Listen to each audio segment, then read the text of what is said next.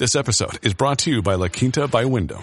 Your work can take you all over the place, like Texas. You've never been, but it's going to be great because you're staying at La Quinta by Wyndham. Their free Bright Side breakfast will give you energy for the day ahead. And after, you can unwind using their free high-speed Wi-Fi. Tonight, La Quinta. Tomorrow, you shine.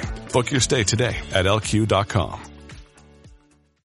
Listen, all you New Yorkers. Taxi! Okay, man, we're looking around. This is the 77 WABC minicast. And joining us now here on Katz and Cosby for the very latest, he just got back from a big trip in the Middle East, including a visit to Israel. Senator Dan Sullivan, Republican of Alaska. Senator, you made some really powerful statements over there. Tell us about your trip. Well, Rita, John, great to be back on the show. I would say the portion of the trip, particularly in Israel, was very sobering. We have our great allies over there are mourning, they're in grief, they're in shock. But I would also say, they have a huge sense of vulnerability, not just from this horrendous, vicious, evil terrorist attack by Hamas, but with regard to what's happening in the north, Hezbollah, the Houthis. And I'll tell you this,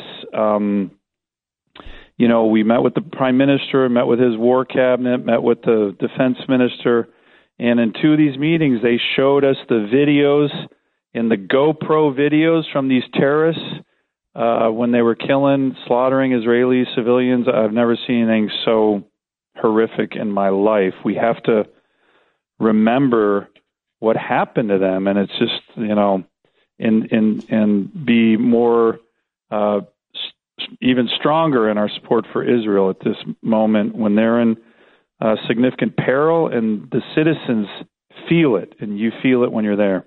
You also met Senator Sullivan with the families of the hostages. What was that like? That must have just been so painful.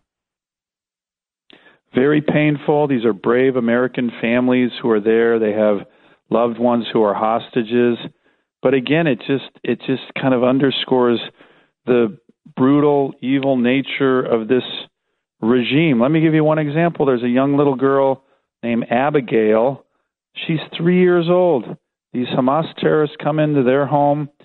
They gun down her parents, kill them right in front of her, and then they take her hostage. Who takes a 3-year-old girl hostage? And it just gives you a sense of the evil nature of what happened, and the fact that it's not just Israelis, it's Americans, our own citizens, who are deeply impacted, and that's why we got to stand strong with our only Democratic ally in the region.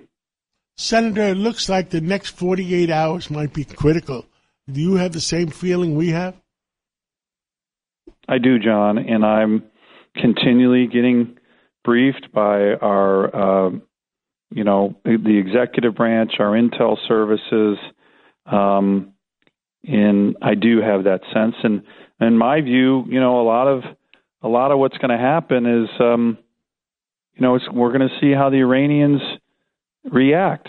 Let's face it, whether it's Hamas, whether it's Hezbollah, whether it's the Houthis, all of these proxies are funded, supplied, and trained by the Iranians, and their fingerprints, their malign influence in the region is everywhere.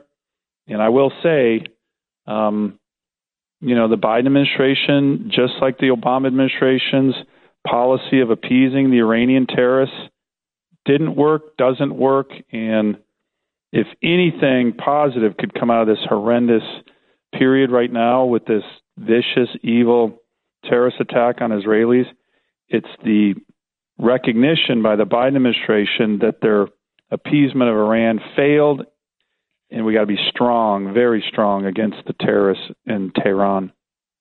Yeah, it's like they have their fingerprints all over it. We just have about 30 seconds left, Senator. It is stunning to see just the reaction. People are saying, okay, well, look, we did the U.S. airstrikes, but Iran is still making tons of money on oil. I mean, they're not clamping down. It's just like a little pinprick. Well, it's not just oil. Just think about this.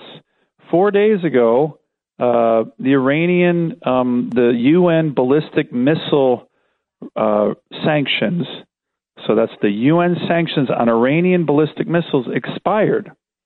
Well, what the heck? Why did the Biden administration, A, let it expire, but B, why have they not called for the reimposition of these ballistic missile sanctions?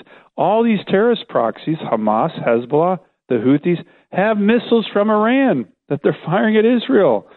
Let's get with the program, put that sanction regime back on the ballistic missile program of Iran, and clamp down on the oil exports the way we did during the Trump administration that had a huge negative impact on Iran.